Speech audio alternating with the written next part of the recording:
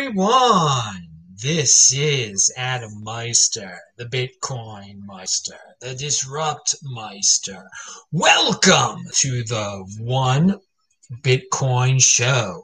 Today is September the 13th, 2020. Strong hand, long-term thinking. Bitcoin is the next Bitcoin. Buy and hold. This game is not rigged. Golden age of the 2020s. Apex predator, one day closer to an all-time high. I'm offended by selling. Relentless, your home for Bitcoin insider information. Hello, my elite friends. If you have questions and you're watching this live, I have answers. You can type in Bitcoin Meister to get my attention, or you can do a super chat.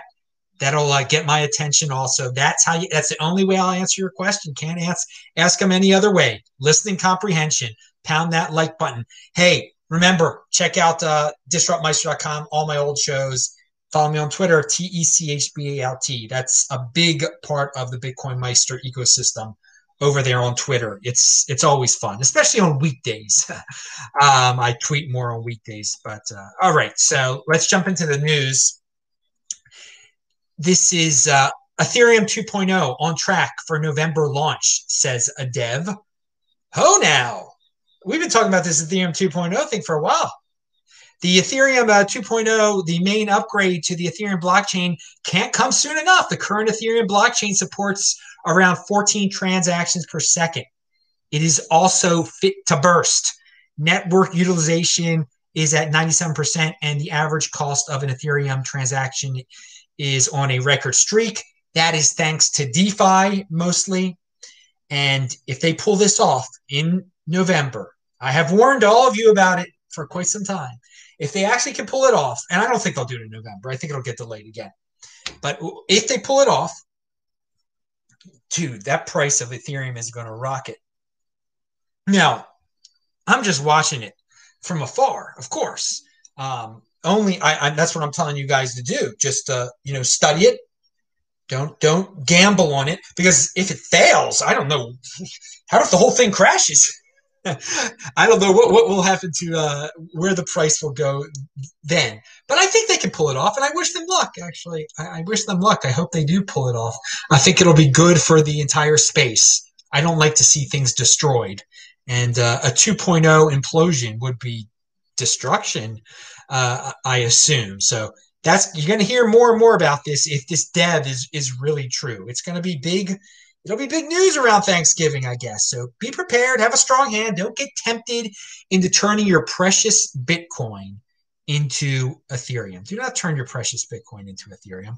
Now, you might have you might find some altcoin laying around. All right. And if you're going to tell me, Adam, I just found some wretched IOTA laying around that I got tricked into, and I want to gamble it, I'll be like, okay, dude, if you want to gamble it on it, okay, do what you're going to do. At least you're not turning precious Bitcoin into Ethereum. Sometimes you stumble upon some altcoin you forgot you had when back in your gambling days. All right, now moving on. We've had news about the IRS. We talked about this on Saturday's show a little bit. Someone asked a question about Monero and the IRS, and let's see what the federal agency, that is the IRS, is inviting participants to try and break the Monero network's famed level of privacy.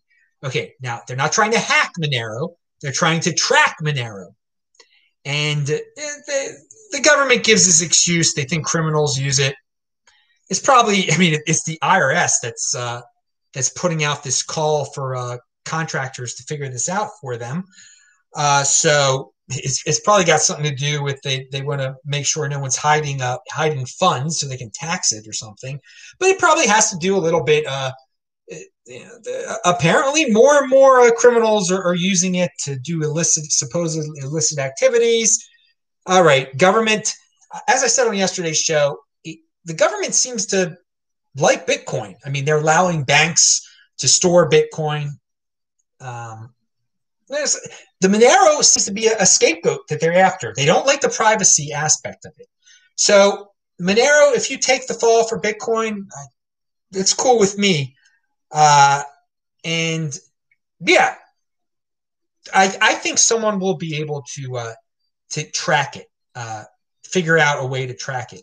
But the other thing this shows us about the government, everybody puts the government on this pedestal. Oh, they created Bitcoin. They created crypto. They didn't.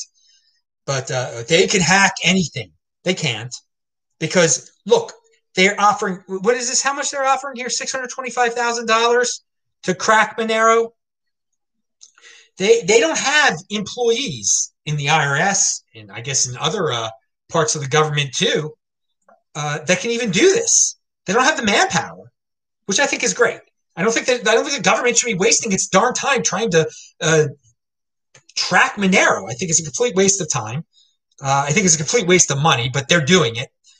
So, hey guys, if you think you know how to do it, I'll say this: don't be compliant. Don't be defiant. You don't need to help the government with this. You don't need to help the government with this. But it is reassuring on a certain level that the government can't do this on their own. That they need those crypto heads to become compliant and accept the $625,000. And I understand, some people might need the $625,000. What are you going to do? I can't. Some people are broke right now. They lost their jobs because of what. And all right, so okay, we'll keep an eye on that. Maybe Monero won't be private in the future. Oh well.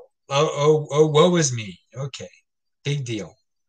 There's other privacy solutions out there, and I mean I don't want Monero to be de-anonymized. I don't want it to be able to be tracked, and that there's a difference between tracking and and getting rid of it being stopping it being anonymous. They want to track it. All right. Government. What can I say? All right, dudes, retweet this thing out there. I just put that in the chat. Oh yeah, it is late at night. It's 1 a.m. It's late. And we're gonna have a Beyond Bitcoin moment at the end of the show, by the way, where something very interesting happened to me at the end of my run today. Lovely stuff. All right, but that's for the end of the show, so stay tuned for the end. And when we're talking about shady uses of cryptocurrency, and any cryptocurrency can be used for shadiness, and that's the cool thing about Bitcoin. They can't stop people from using it for shady purposes. And there's two links below. One is an article about the government has found these Bitcoin addresses, and I think some Ethereum and some other cryptocurrency addresses that they have associated with various Russian and Ukrainian individuals who apparently tried to interfere with United States elections. I say big deal, okay? All sorts of people could try to interfere with the election. They've been doing it. People have been doing it for many years, all sorts of different ways. But apparently, these dudes have been getting paid with cryptocurrency for. So they listed their Bitcoin addresses, their Ethereum addresses. You can see how much Bitcoin that and Ethereum went through these addresses. It's linked to below, and yeah, you're not allowed to send any cryptocurrencies to those addresses, or you'll be in big trouble. That's that's the bottom line here. Now, the U.S. sanctions Russians cryptocurrency addresses, cyber-related designations, foreign interference in U.S. election designation. All these terminologies. Yeah. All right. So, hey, let's talk about real life here for a second. My main man Ken Bozak was on the show with Gigi and Anders on Friday. It's linked to below. Make sure you check it out. He informed me that today, on the 13th, in the Philadelphia area, he had an event, and a real life event. And I linked to a photo from that event. And dude, I am so happy. Bitcoin people are not compliant. They are defiant. They were there in person. It doesn't look like they were wearing masks or anything. They know there's no new normal. They were living the life like they should be. So good job, Ken, for having a successful real life event in Philadelphia, the Philadelphia area today. Good picture. You guys can look at it below. And by the way, check out disruptmeister.com. Yesterday's show, Saturday, it was Beyond Bitcoin. Talked a lot about current events. You know what I'm talking about, dudes. So another real life news here is in Hong Kong.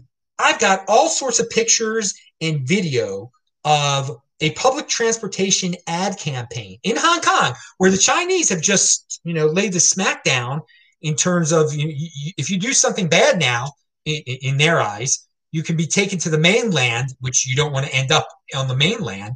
But still, our buddies at the Bitcoin Association of Hong Kong, they paid for this advertising campaign that lasts until, was it October the 8th? And all sorts of awesome pictures, just telling people to buy Bitcoin, which if you're in Hong Kong, you really should be doing, because you don't know what's next over there. It's a good way to protect your wealth from whatever kind of confiscation might end up going on over there. So I'm not happy with the situation in Hong Kong, but I am pleased to see they can still pull off a massive, a large, very noticeable ad campaign like this, and they're not getting bothered. So let's read from here. The Bitcoin ads plastered across Hong Kong trams near banks until the 8th of October. A local Bitcoin community pooled funds to put Bitcoin-centric ads in Hong Kong, urging citizens to be their own bank. The Bitcoin Association of Hong Kong, a nonprofit that holds meetups and promotes the use of, and I was at one of their meetups back in 2017, the use of Bitcoin in the city, is using community donations to advertise the risks and merits of Bitcoin via billboard ads at some areas with high footfall in Hong Kong. And Leo, who I have had on the show quite a few times, he's part of that team. And he says the team does not expect any backlash from the local governments or the banks for placing the ads. So good job. And the Winklevi, Tyler Winklevoss points out, make sure to enlarge the pic to read the disclaimer at the bottom. Your Bitcoin are your responsibility. There will be no bailouts or quantitative easing. Bitcoin transactions are irreversible, not suitable for money laundering. All right. Very interesting last line there. I guess they put that in just to not anger the government or something. That last line, not suitable for money laundering, whatever that be. But anyway, good job, Hong Kongers. Pound that like button. Now, so obviously that's. There's no big, when a Bitcoiner when you want there to be a Bitcoin advertising campaign, you got to pay for it yourself. But there's some cryptocurrencies, they're a bit more centralized. In fact, I got an email. It says, invite BSV earn and use social content creator challenge, $50 seed coin for your trouble. It's from someone named Michelle Anderson from the Spark PR group in San Francisco. So the BSV has hired a PR firm, and it says, hi, Adam. So they knew my name. They clearly don't know what I'm about. As a social media influencer and creator in the blockchain/crypto community, I wanted to extend an invitation to participate in a content creation challenge put on by the Bitcoin Association, that's what the BSV people call themselves, in which because they're not Bitcoin. Bitcoin is next Bitcoin. BSV is, who knows what that is, in which you could earn money. So they want me to earn money. It's a request for your participation in events leading up to the CoinGeek Live 2020 conference. So, of course, CoinGeek is one of the entities behind BSV. You will not be asked for any money or coin or any proprietary wallet information. Here's how it works. We give you $50 in BSV seed coin in a money button wallet. Yours to keep and build upon, and register you for the Streamany and Twitch accounts, unless you're already using them. To see how you like your experience during the next couple of weeks, you will do your usual creation of content, publish it on Steamertree or whatever this is called, or Twitch, so that you can experience the power of microtransactions. The idea is to test the system out Give us your reactions, good or bad, and possibly earn coin. You will own your original content and earn off of it in real time. If you're amenable, then we'll invite you onto a panel during CoinGeek Live 2020 to discuss your feedback, providing you the opportunity to self-promote as well. Please let me know your thoughts and questions. Thank you, Michelle. All right, so they hired a PR firm to get guys that have channels to use their product, and they will pay me to use their product. And then if I say something good about it, they'll let me speak at their event. So there's a little behind the scenes stuff.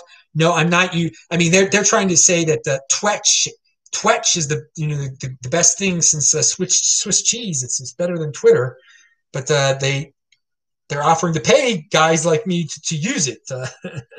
So I don't know how good it is, but hey, that's their marketing technique. I just wanted to give you a little bit of behind the scenes.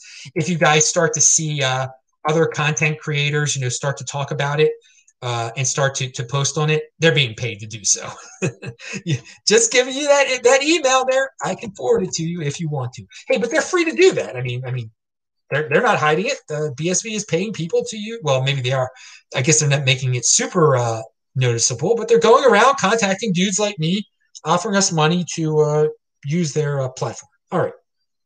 Now, this is a good flashback tweet from a guy named ST Henk. I don't know what it is. He says, this is from September 3rd, 2016. In no future does Bitcoin forever hover around $600. Long term, it's either $0 or $10,000. Now, I want to say 4 years ago, I knew it wasn't going to be zero at that point. It was after Bitcoin survived 2015, I knew it would never go to zero.